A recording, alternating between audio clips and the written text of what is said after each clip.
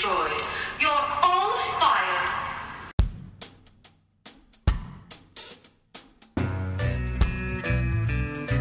Oh, hey everybody, this is Jason M. And this is Jason K. And this is Context Free. What just happened, Jason? What was going on with I think the ship exploded. The ship exploded. What did you do? Actually, it was probably me. Well, it was definitely me.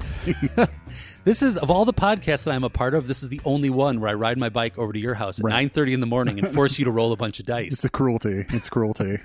I survived, though. I don't do this. I didn't. I guess I didn't. I don't do this for any of my other podcasts because the ship exploded. That's why. Yeah, we were playing a game called Fuse. This game's a couple years old. I'm not sure, and it's a real time game. So we dipped back into the real time, like we did with Magic Maze, whenever that was last year, and it's you are bomb squad, I guess. Bomb like diffusers. You're bomb diffusers. You're bomb squad. Somehow there's 17 bombs on this ship. But yeah, it's a really complicated bomb. It's really complicated bomb. So you have 10 minutes.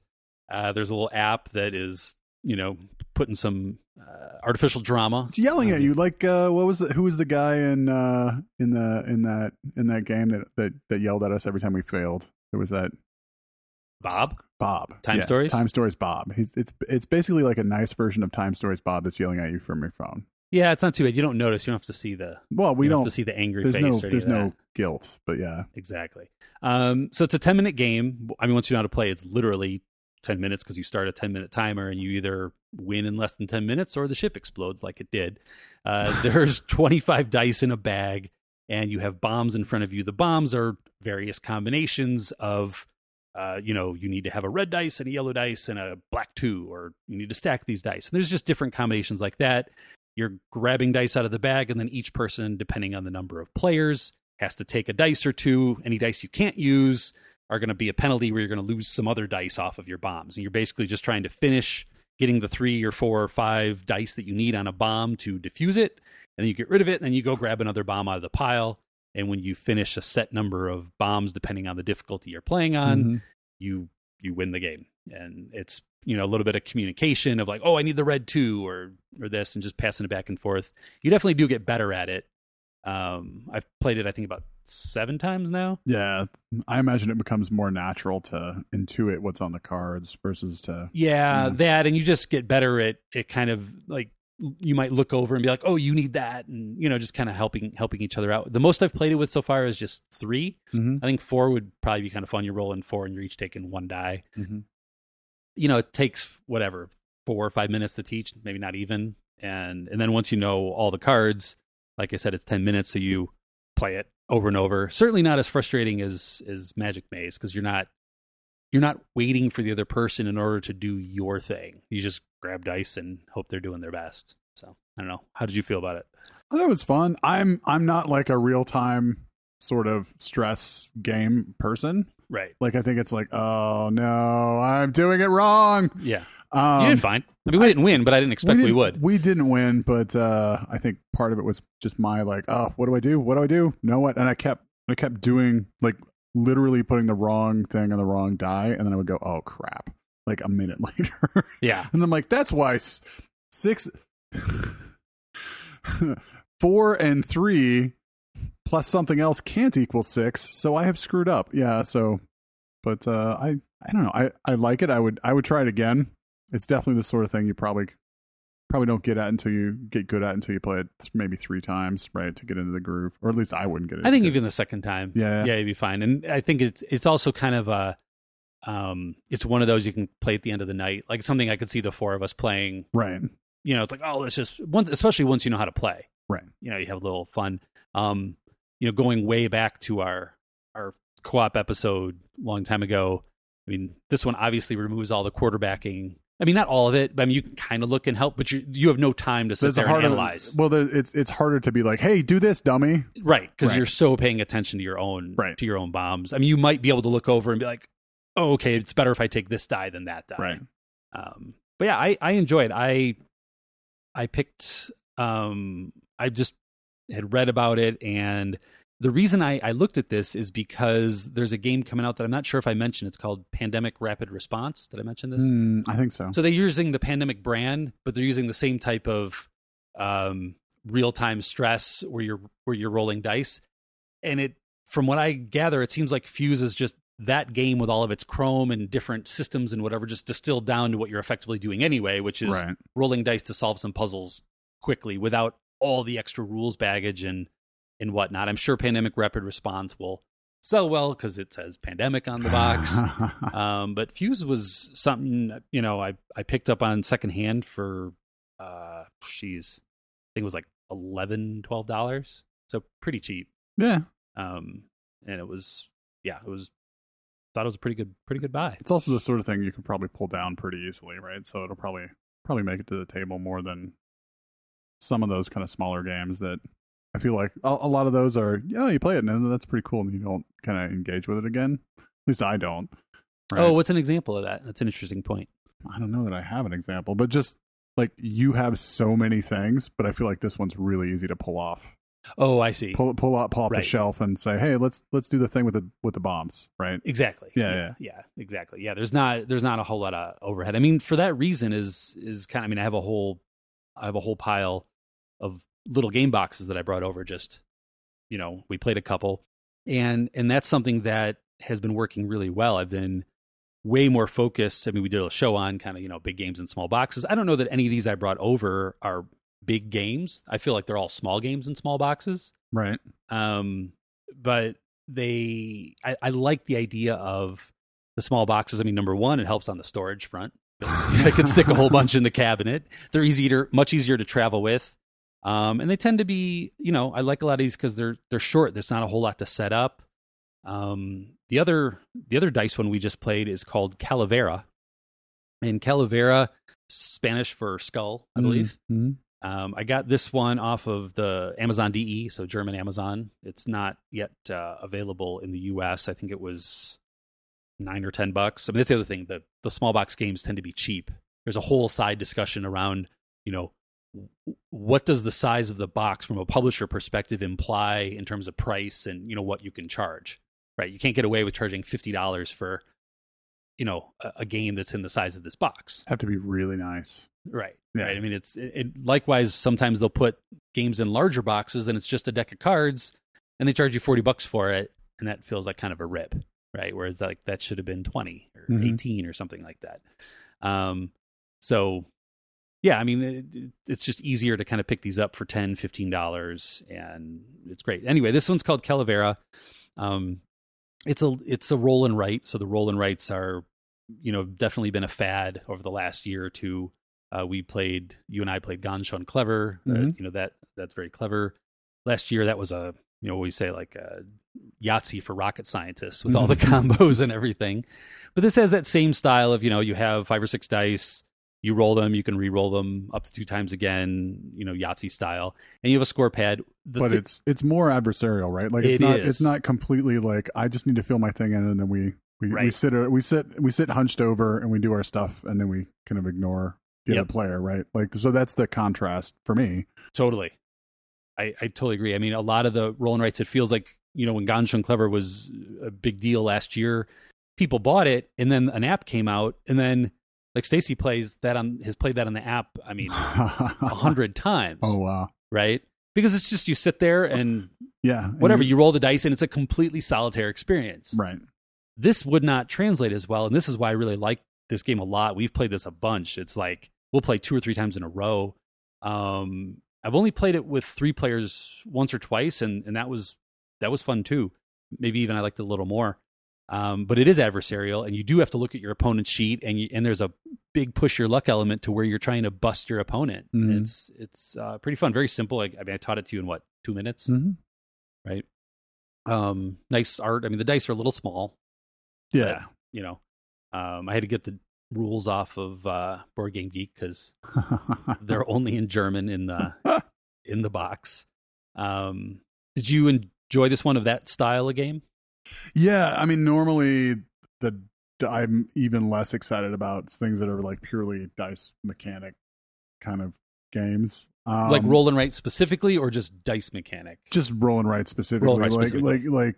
But that at least I had a strategy, right? Like I could make decisions versus kind of like I roll a thing and then I mark a thing, right? Yep. So there were decisions to make. I didn't maybe make the best decisions, but at least I had some sort of strategy. Yep. Yeah. And like I was telling you while we were playing, Stacy and I played this one probably 2 or 3 times. We played it like we would approach most dice games, like, oh, I'm going to try to do the best for me and maximize my score and all of that. And it was like fine. And then we sort of accidentally stumbled into seeing how effective it was by busting the other person and pushing them into, the dead zone of the score pad. And if you play that way and you play really aggressively, your scores for one go down. You get like, instead of getting 40 points, you're getting like 20 points. But it just becomes a lot more fun, because what happens is it's not just like, oh, I didn't roll the 3 flowers that I needed. Shoot. It's like I was trying to hose you on your score pad and I failed, and it like totally backfired in my face. And it's like I tripped myself up. And so that part of it is, it's not just like you got screwed because you rolled bad dice. It was like you got screwed because you were trying to hurt me and you rolled bad dice. Right. And that leads to some good laughs, and that was good. So it's called Calavera. You can get it off Amazon DE. It's super easy to get off of there. Like I said, I think it was like €8 or something like that. I don't know if it's coming. This is actually by the designer, you won't believe it, of Carcassonne. Like, I think his name is Klaus Jürgen Riede, Wrede. I don't know German, so I don't know how to pronounce his name properly. Right. But when I saw the name on there, I was like, that looks really familiar. And it's because, Carcassonne, which is, one of the Mount Rushmore of modern board games, pretty much. He hasn't done a ton of games, and I don't think this one's going to be a big hit or whatever, but this is a nice little, I think, sort of hidden gem that I would always kind of stuff in my bag if I was going to a game night, because you can, bring it out, teach, and have fun little dice. And like I said, I like it more than some of the ones that's just solo. Oh, I got 294 points. How'd you do? Right. Yeah. So that is Calavera. What else have you been playing? I haven't been playing a whole lot. I've been playing. We have Seventh Continent sitting here. You got it. Yeah, it's sitting here.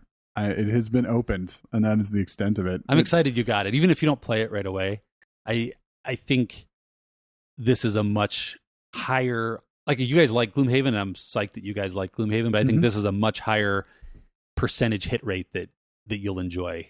Right. This, I think, you'll have I think it's more your bag. Yeah, more good times more often.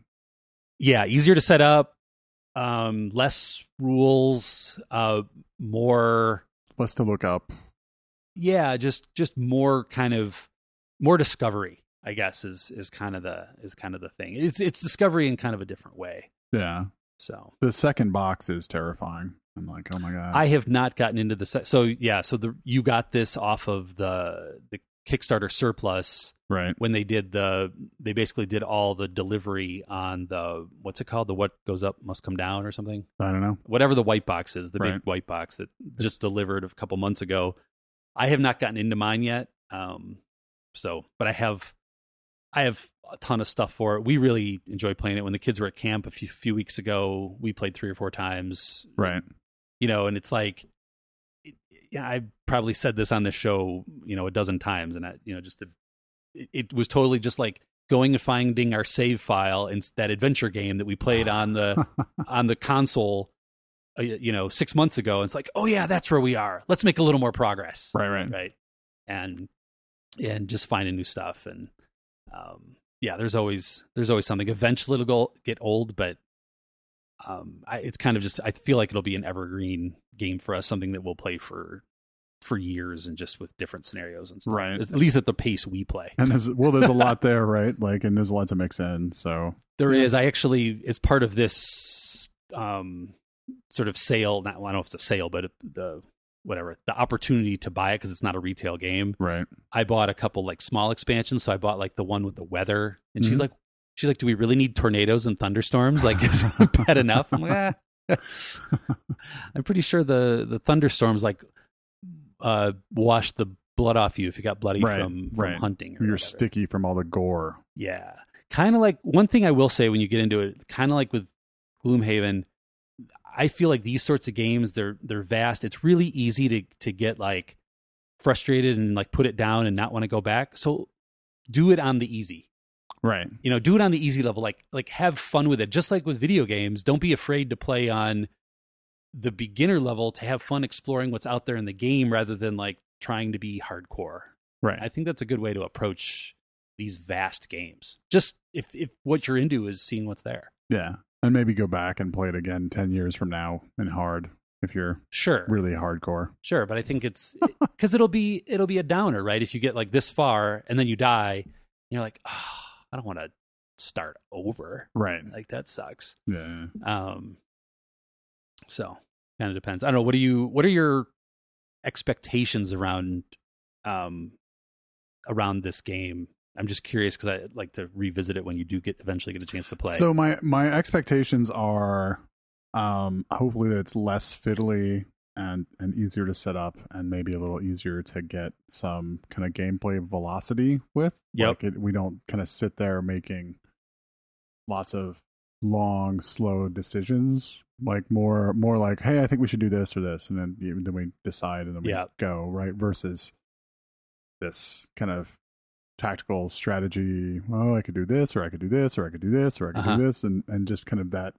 So I'm hoping there's kind of less of that lockup where you're kind of decision froze. Yep. And I hope kind of getting there, getting to playing is faster, but I don't have much more expectations other than that. Other than you've set the. I know I've set it high. I'm sorry. Well, you've set. Well, I was going to say you set the expectation that the kind of save game mechanics very easy. It is. So setup and teardown is hopefully reasonably easy. There's a little bit of like filing the cards away as you go through them when you put it away. Right. So it's like the setup is less than 2 minutes. The takedown is maybe 4 or 5.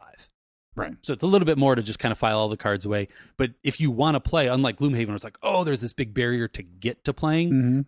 There's no big barrier to get to playing. You just have to kind of put all the cards away because as you go through the cards, they go into this pile called the past, right? And they'll get recycled and they'll go, whenever you camp, those cards will go back into the box to be gotten to again. Got it. So an example of this is like if you discover a place where you can hunt for animals for food, right? The first time you get through there, it's going to be full of, robust. There's things you can find, but you can't keep doing that until you rest and kind of get that back into the box. Right. Right. So that's cool. The other thing that I think you will appreciate is kind of, so Gloomhaven is great and it's a great puzzle, but it's kind of like puzzle first. And what I mean by that is that there's not a lot of, like the things in the scenarios in the dungeons don't really have a ton of logical interactivity, right? It's not like, oh, I got to go to, the way that this door was described means that I have to do this, and you're solving this puzzle that you could think about as a human. You're just kind of using your combat and whatnot to tactical mechanics. Yeah. Whereas in Seventh Continent, like I sometimes approach games too much like that, and so there's like, oh, here's this wall and there's a hole in it. Do I want to stick my arm in it? And I'm like, of course I do. Right? And without really thinking that there's been all of these clues telling me that I should not do that. Right. Right. So it's like, I would say like, just because something is there does not mean that you should do it. Right. Just like you would not do that in an adventure video game. It's like, don't jump off the cliff just because there's a cliff there. It doesn't mean there's something good at the bottom. Whereas in Gloomhaven, it's like, oh, well, if there's a door, then that it's there for a door is for opening. Right. Yeah. In Seventh Continent, a hole is not for sticking your arm in. Good to know. Good to know. Sometimes, but pay attention to the clues that were given to you of whether or not you should. Right. Yeah.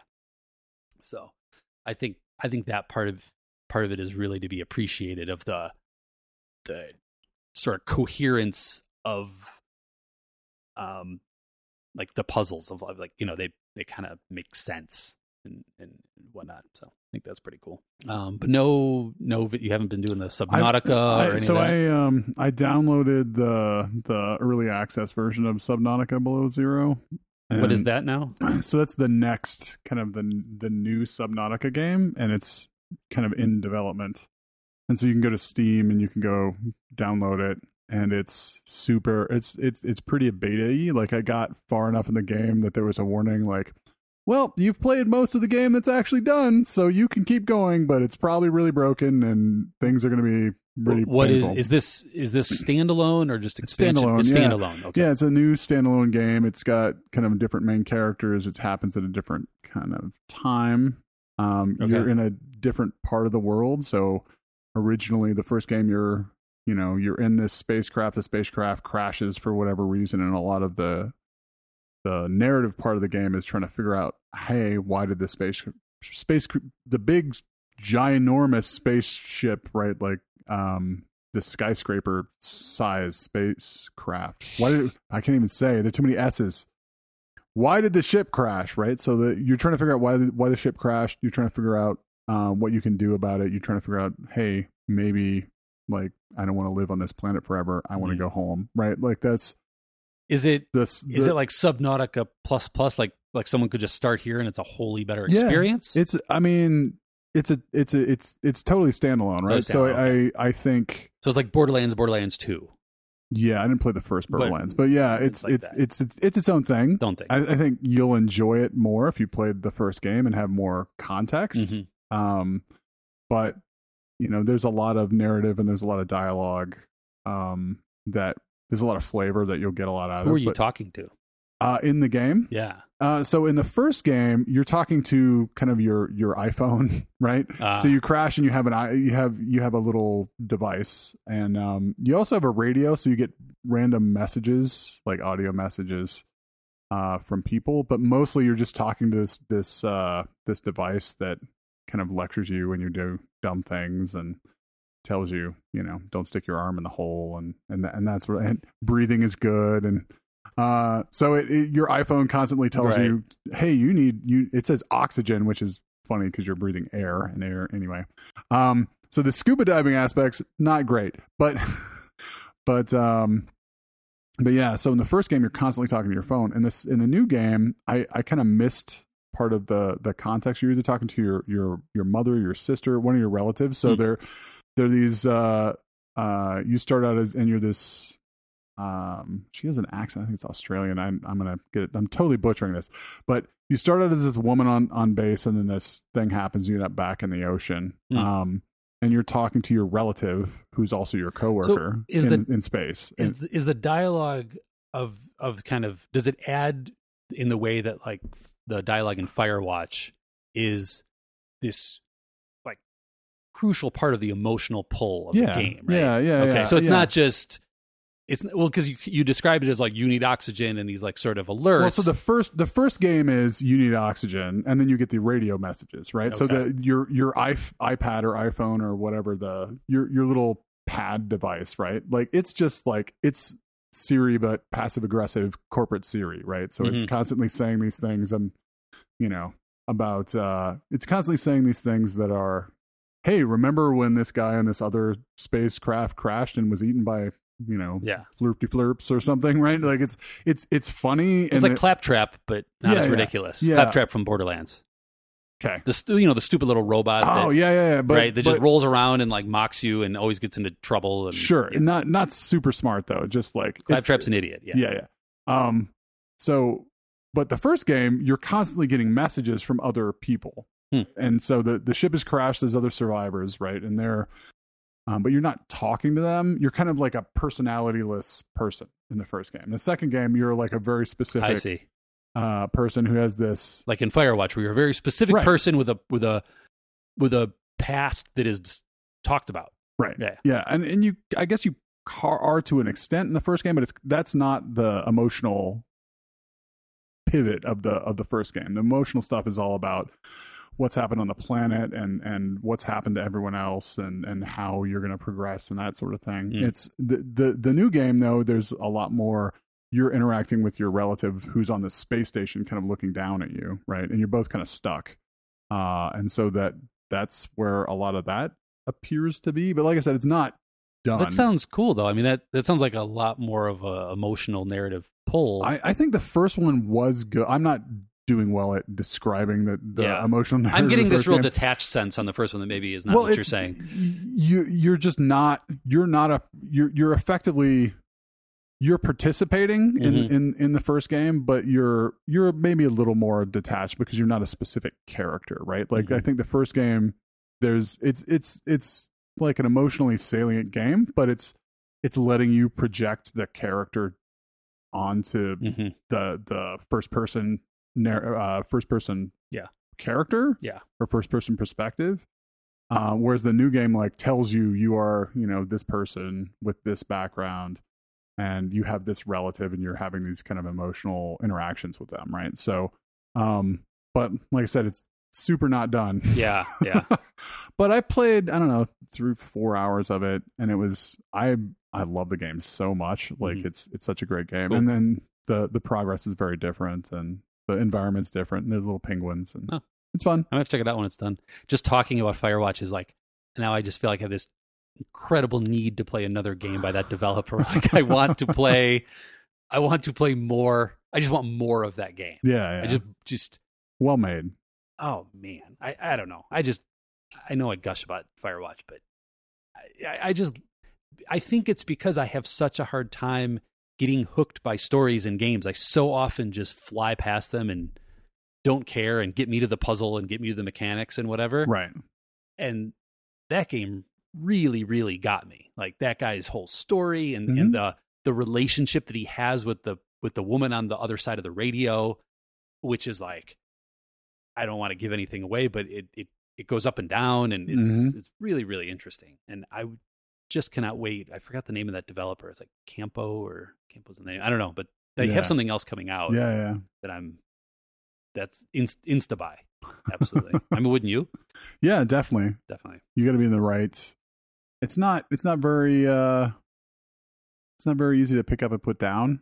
You know what I mean? It feels like you sit there for 4 hours and you play the game. Yeah, you want to play it in like 3 sittings total or something. Right. You want to be engaged with it. You don't want to play it for half an hour and put it down. But it's like, you know what it's like? It's like it's kind of like when we watched Chernobyl. Mm-hmm. I mean, I'm not saying it's like Chernobyl, but it's that thing of, okay, this is going to be 5 sittings. I mean, we watched it 5 separate nights. It was a little too much for me to take 2 episodes of Chernobyl in the evening.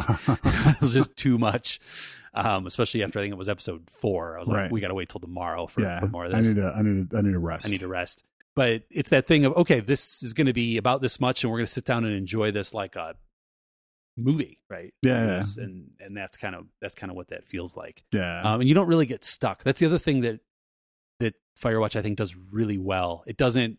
A lot of times those walking simulators or those adventure games, you get stuck somewhere where you wander around and you don't know what to do next. Yeah, and this kind of always keeps it moving forward, or there's some like little mystery thing. So very good. So the only other thing that I've started is the Metroidvania Castlevania kind of fork, right? From I think Igarashi. What's the name of that one again?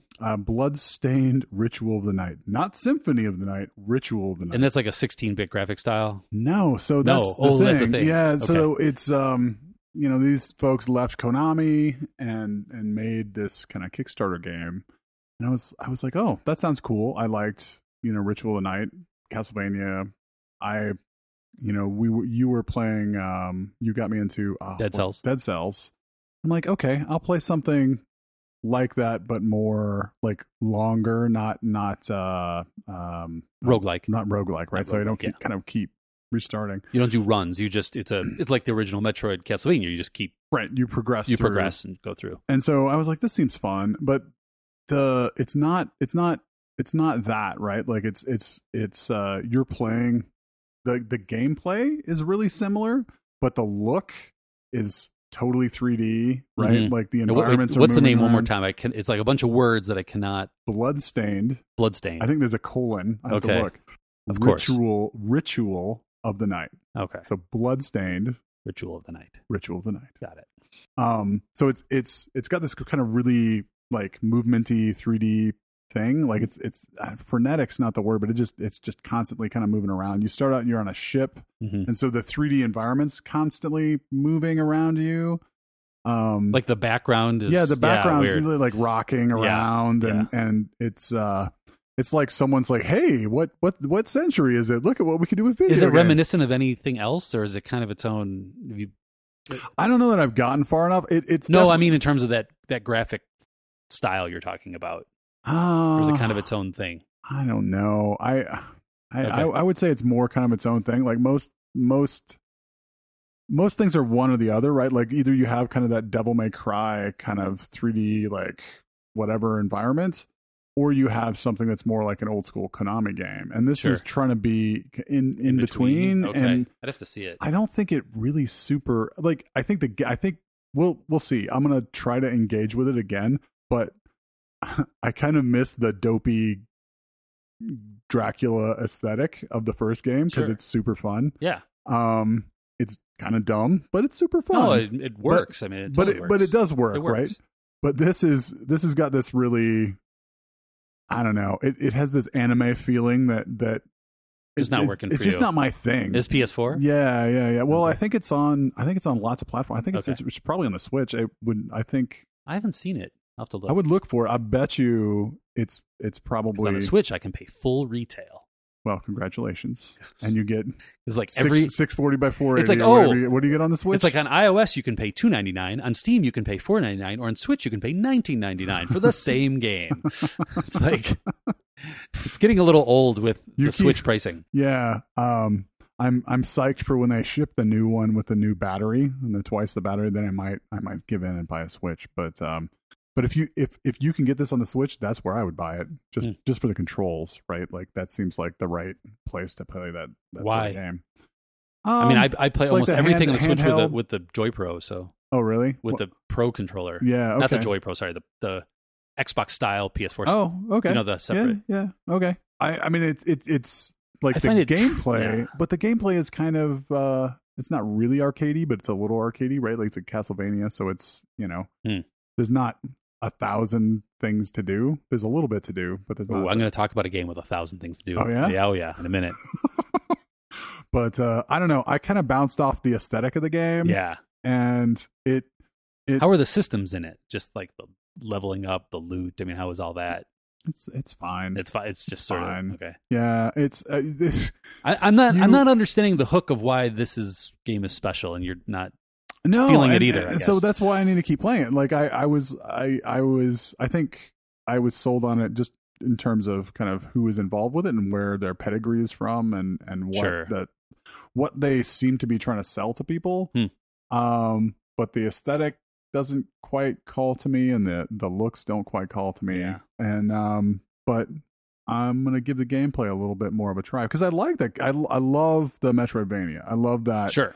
That sort of thing, and you run around and you can kind of pick it up and put it down, and it's fun. Yeah.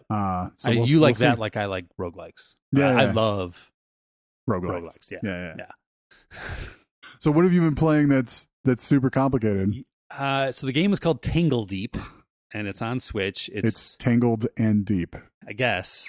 I don't know. It's the name of the land. It's got the 16-bit, Super Nintendo style graphics that I like. Yeah.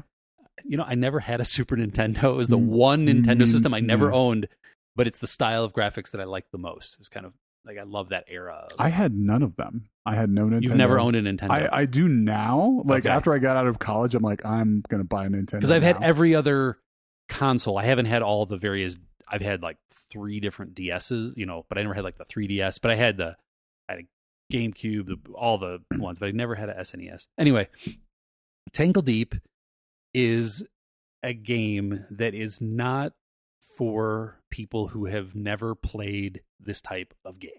I will say this game has a lot of systems. It's like it has so many different things going on. So it's a roguelike of you can have a run through it, but the runs are not like Dead Cells. They're not like, okay, my run is gonna be You're going to spend 3 hours and knock it out.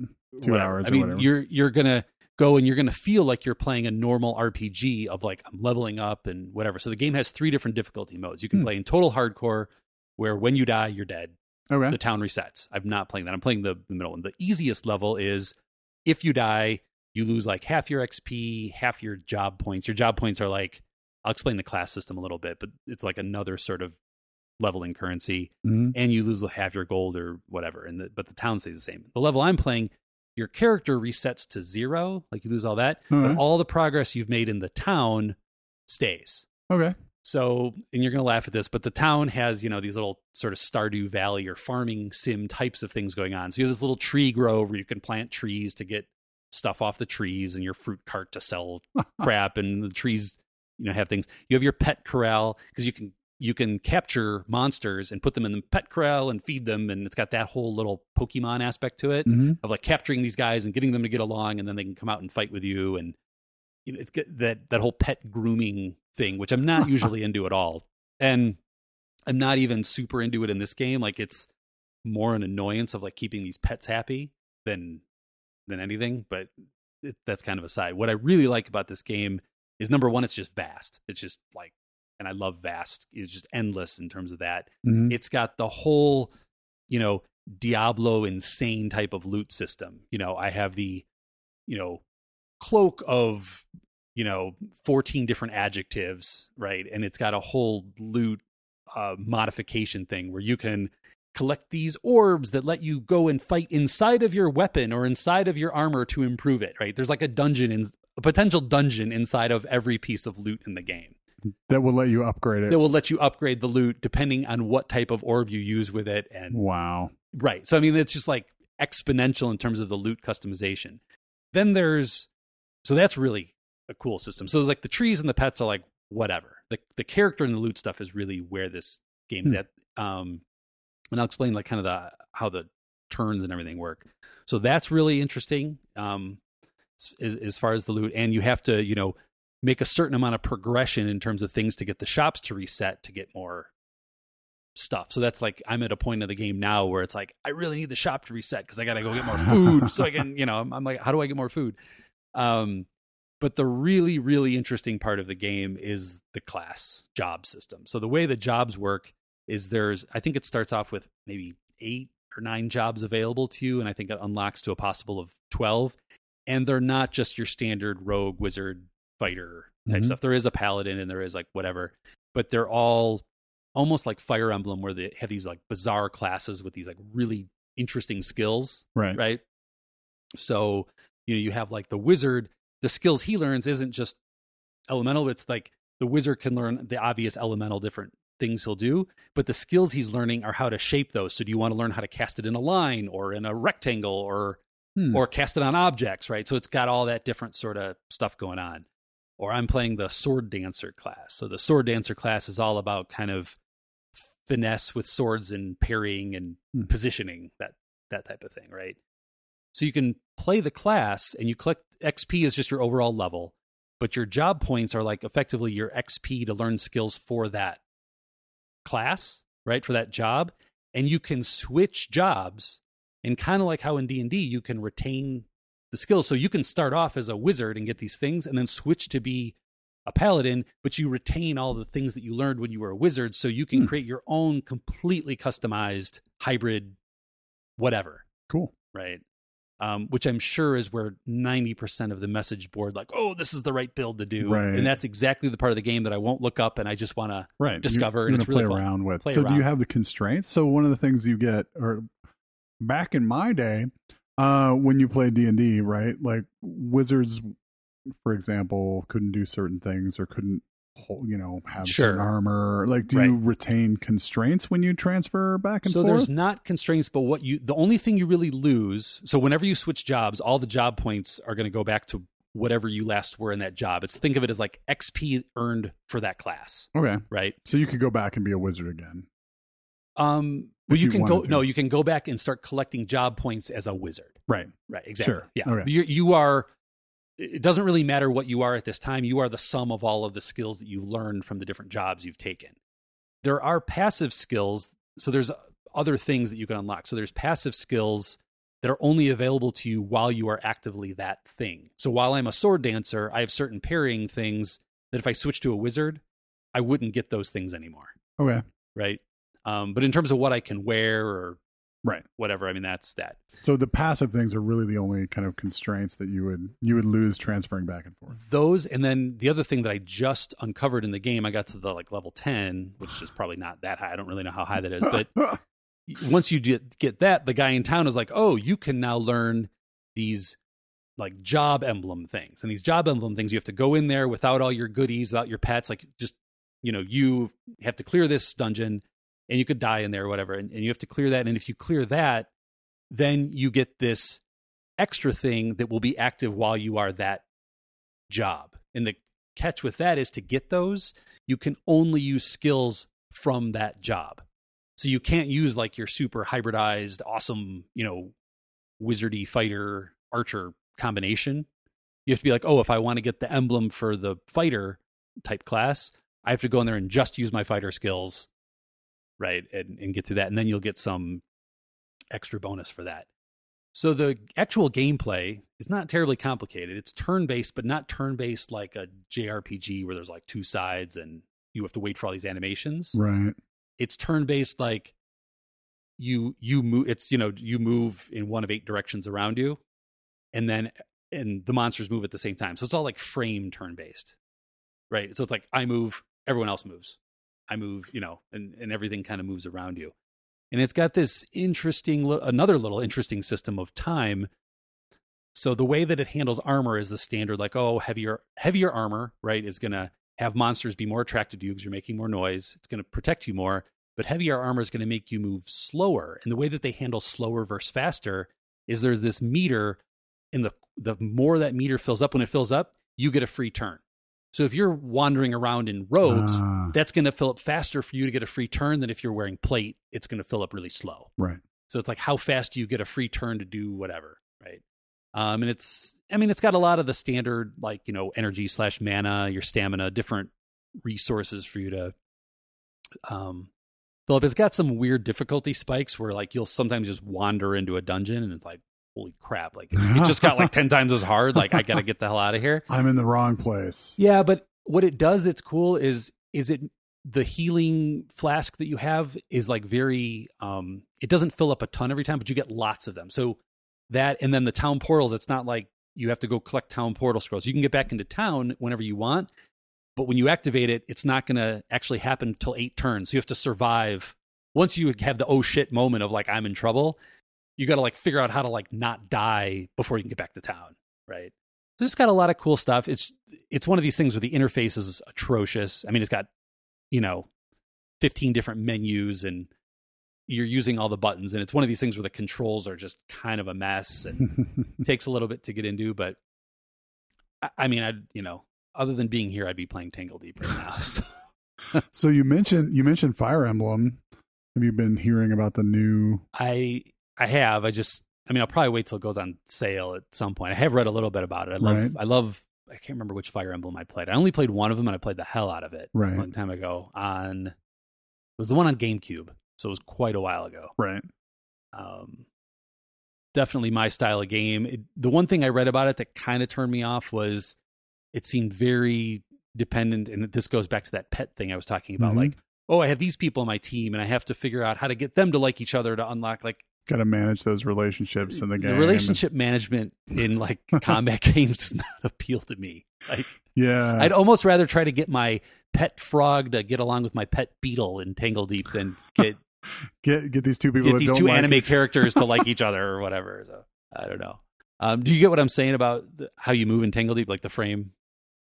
So everyone moves at the same time, but it's stepwise. Right. It's stepwise, exactly. Yeah. So you can put the controller down and walk away. I mean, there's no right. It's not like Dead Cells. Yeah. But it's also not like you have to watch all these ridiculous animations happen like you would in a JRPG game. Which Final Fantasy would drive me up the wall.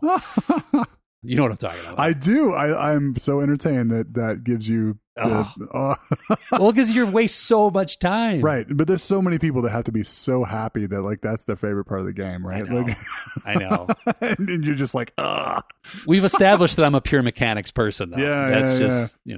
So I don't know. It sounds like my type of game, I'm sure. It does. No, I heard about it and I was like, this seems like something I feel like I should try someday, but I don't think it's kind of game. I got it on. It's on sale. I got it on sale for like $12.99. Yeah. It was normally like $20, so I was like, I'll pick it up. I mean, it's definitely not for everyone. I mean, just like Dead Cells isn't for everyone, but I mean, this is turn-based, and it's super, like I said, it's incredibly deep in terms of the amount of customization and not a lot of hand-holding. So you're, like I said, not for someone who's never played this style of game. And it's also not a pure RPG, right? It's like if you die, your town's still there, but you're starting over, but it's like you gain pretty fast and, you know, you go through and, you know, it's definitely one of these games where you go into your inventory and you have 294 different. Right. But unlike a lot of games like that, you actually use a lot of the items. Oh. Like not all the like. There's not just a lot of junk with randomly generated the common names. junk of like, Yeah. oh, I got like crappy leather armor. I mean, there's that, and that's a one button sell when you get back to town. I mean, that's effectively just, they may as well just make it gold. Right. It's kind of dumb. But all the different food and all that stuff. There's also, of course, there's trees, pets, and cooking. I mean, there's got to be recipes, right? So there's that, and it does make a difference. But I will find when I'm fighting like a tougher monster, boss, or whatever, like, oh, I'm pulling out all of that crap out of my bag. You know, fire up the scrolls and the caltrops and the, you know, just throw it all out there. And it has a combat log, and there's so much crap happens in just combat. Scrolling it's by. just like, you know, you just like can't even read it. You can go to it in the menu and like, because sometimes they'll be like, was that even effective? Like, I have no idea. But yeah, it's definitely a game where I can sit there for, I mean, I've played it a week and I probably already played about 8 hours, which is a lot for me. You know, I mean, it's a fair chunk. Yeah. It's a lot of investment. I don't play, 40 hours of video games a week. I mean, if I play 8 hours of a video game a week, that's a lot. So, yeah, it's quite fun. I don't know. I'm surprised you got into Dead Cells, quite honestly. I didn't think that was your bag at all. Yeah, no, I occasionally play that sort of thing, but it's mostly, it has to be really engaging to I think that's a testament to how engaging that is. And this is good. It's just, I think the barrier to get into it is higher, but it's also just, it's so much more deeper, right? I mean, Dead Cells, you don't have that level of like customization or any of that. Yeah. Like I back in the day, I downloaded last Tuesday. Yeah, last Thursday.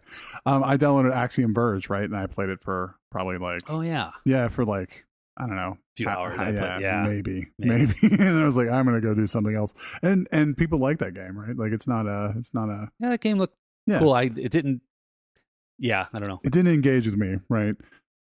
Whereas Dead Cells did. I don't know. I'm looking for kind of my next thing to spend some what time in. What about Guacamelee?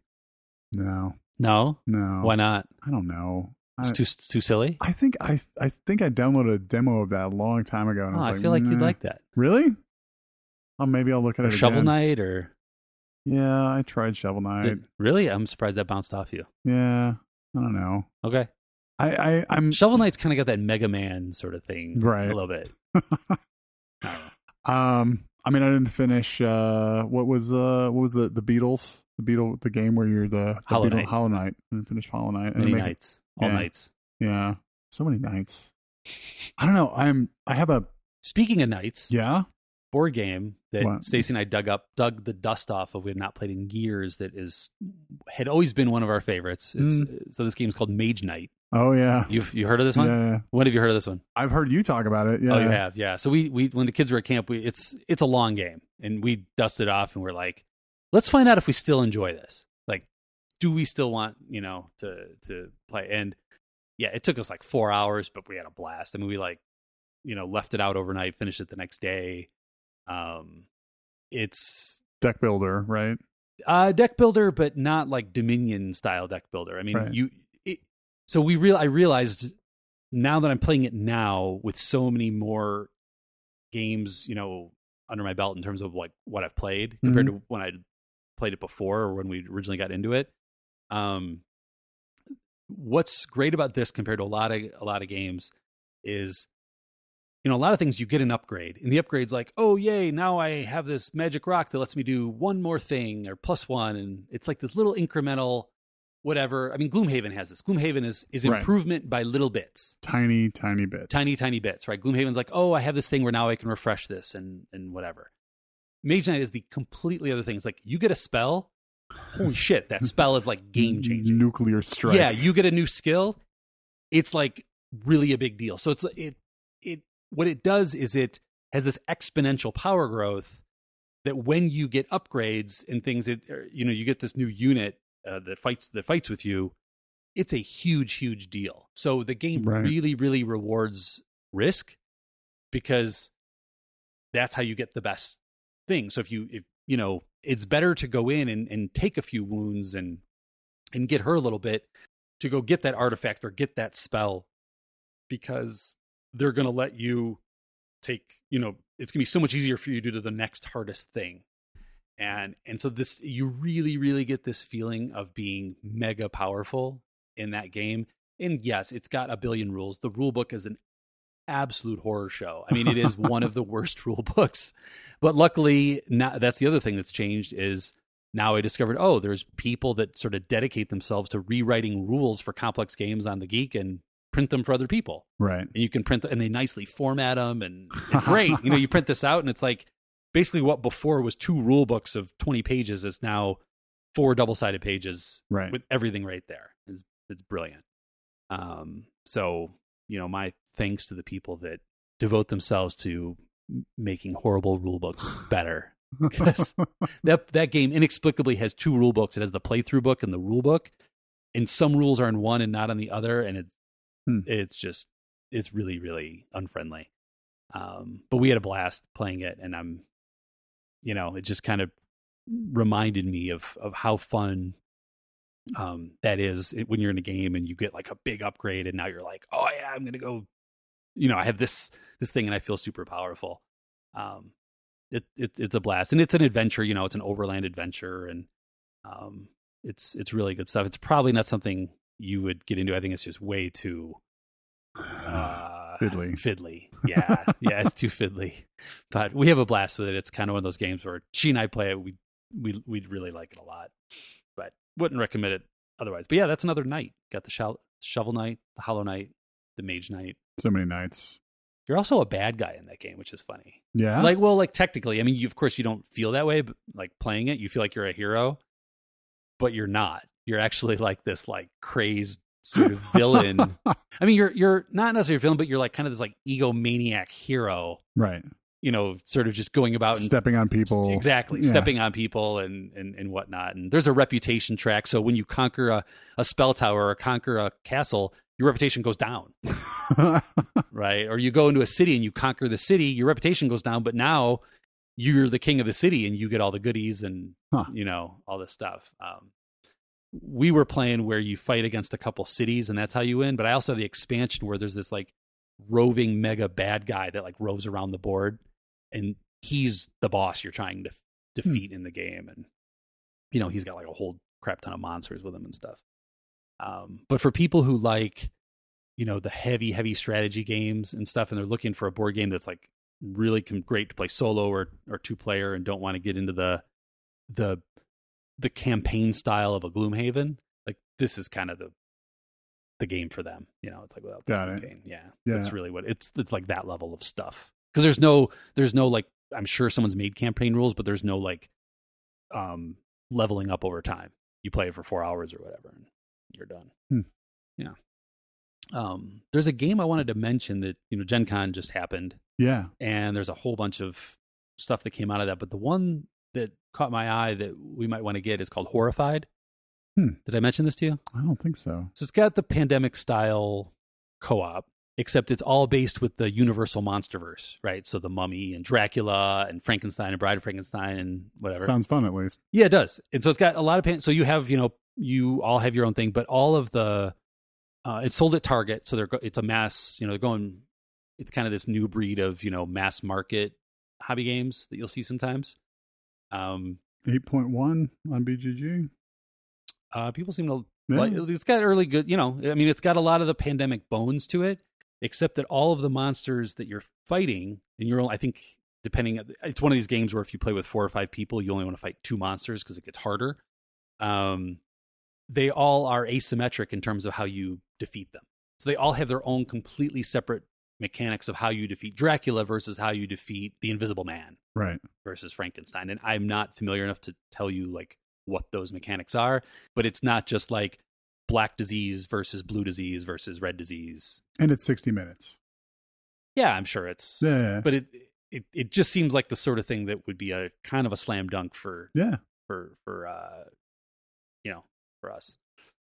Looks really fun. I mean, you can paint the minis if you want, because it's got the actual minis for the monsters. Oh yeah. Yeah, so they go around. You can paint them, and I think it's got some other like helper people in the town, but it's the same type of action point system where it's like, oh, I have 3 actions or 4 actions or whatever, and this is what I'm going to do. Right. I don't actually know what you do with, but there's the professor and probably the cop or the different characters that you can play.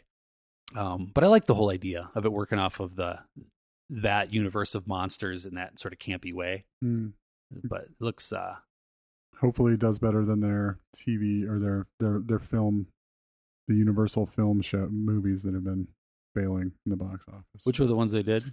So there was the Tom Cruise Mummy thing. Oh, okay. Right, and there was something else recently. Because they try to make them serious.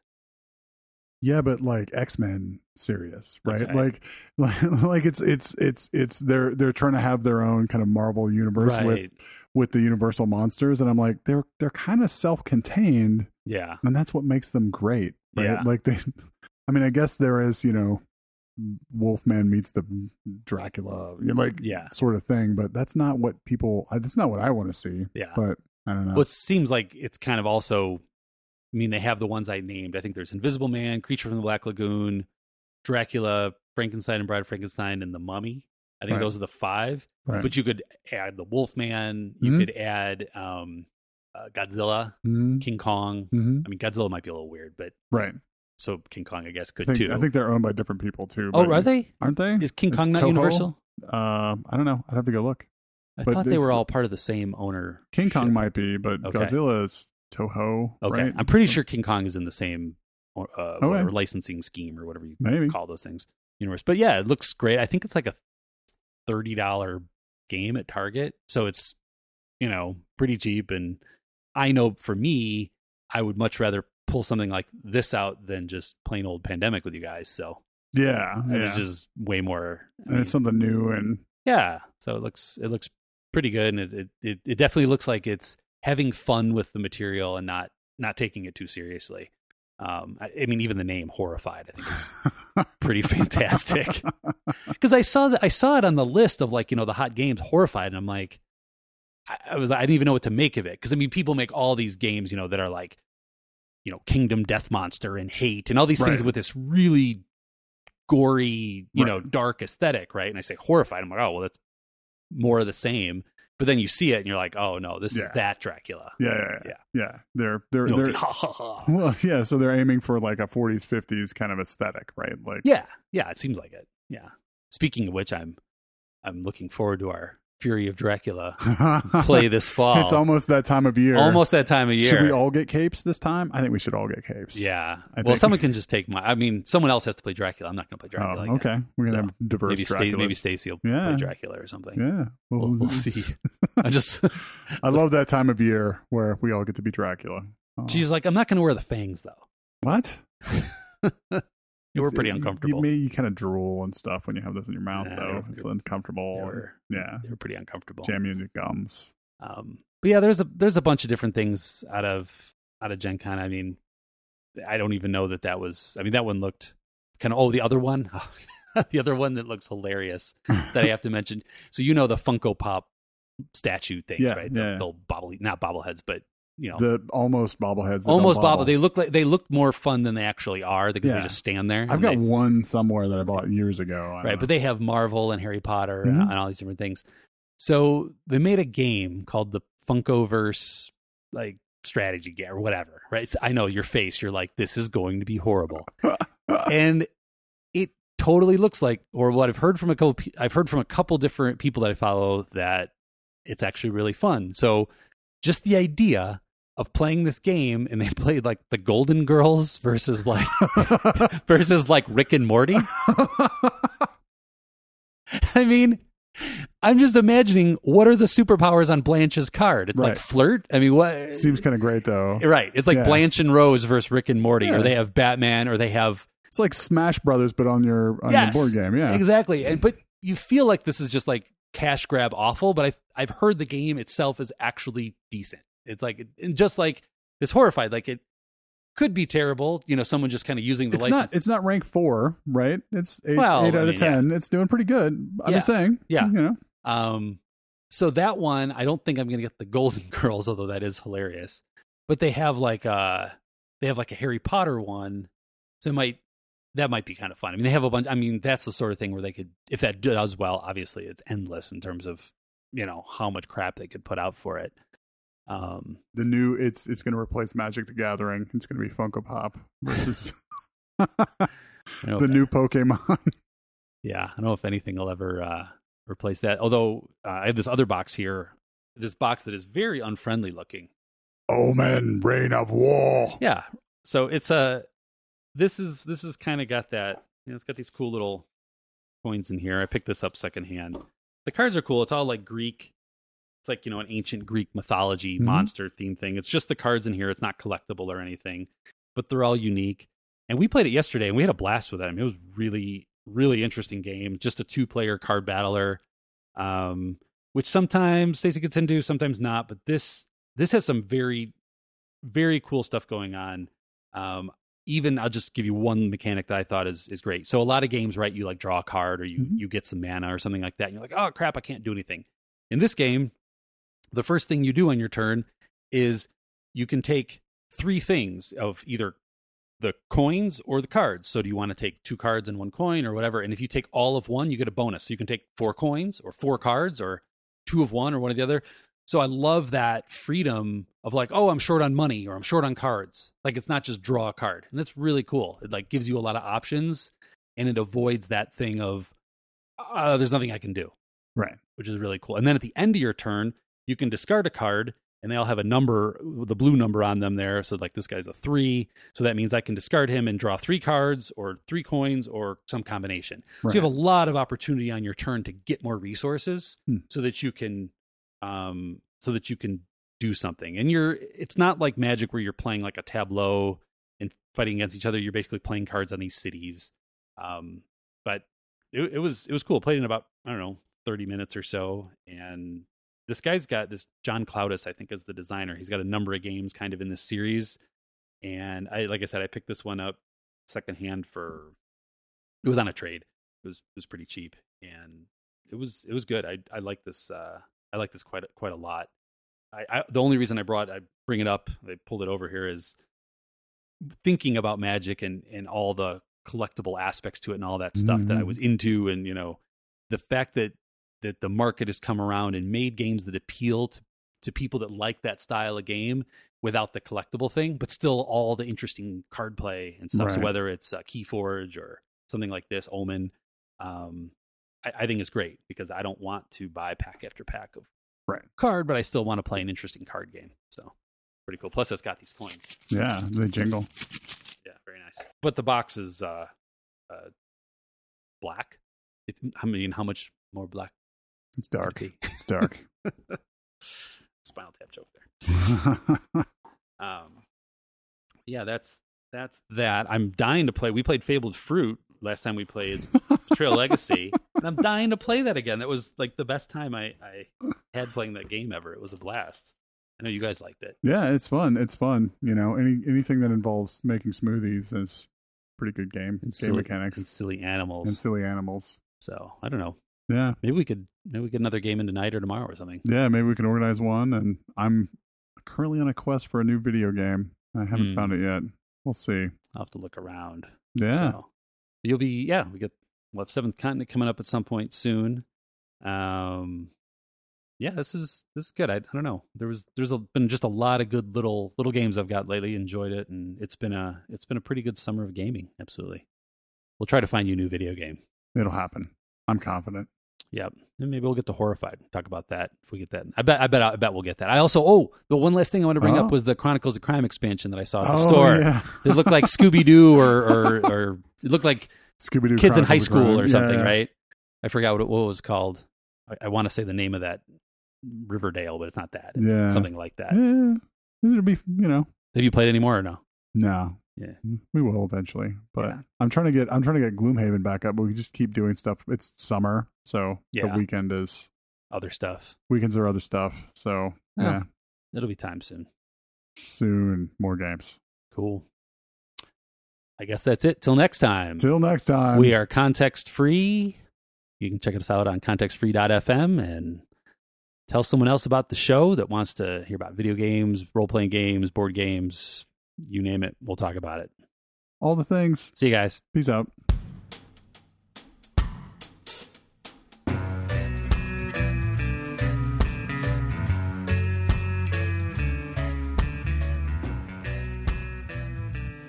Context Free is a contrarian content production. Find out more information at contextfree.fm along with our show notes. Our theme music is Chocolate and Cocaine by Lorenzo's Music. Find out more about Lorenzo's Music at lorenzosmusic.com.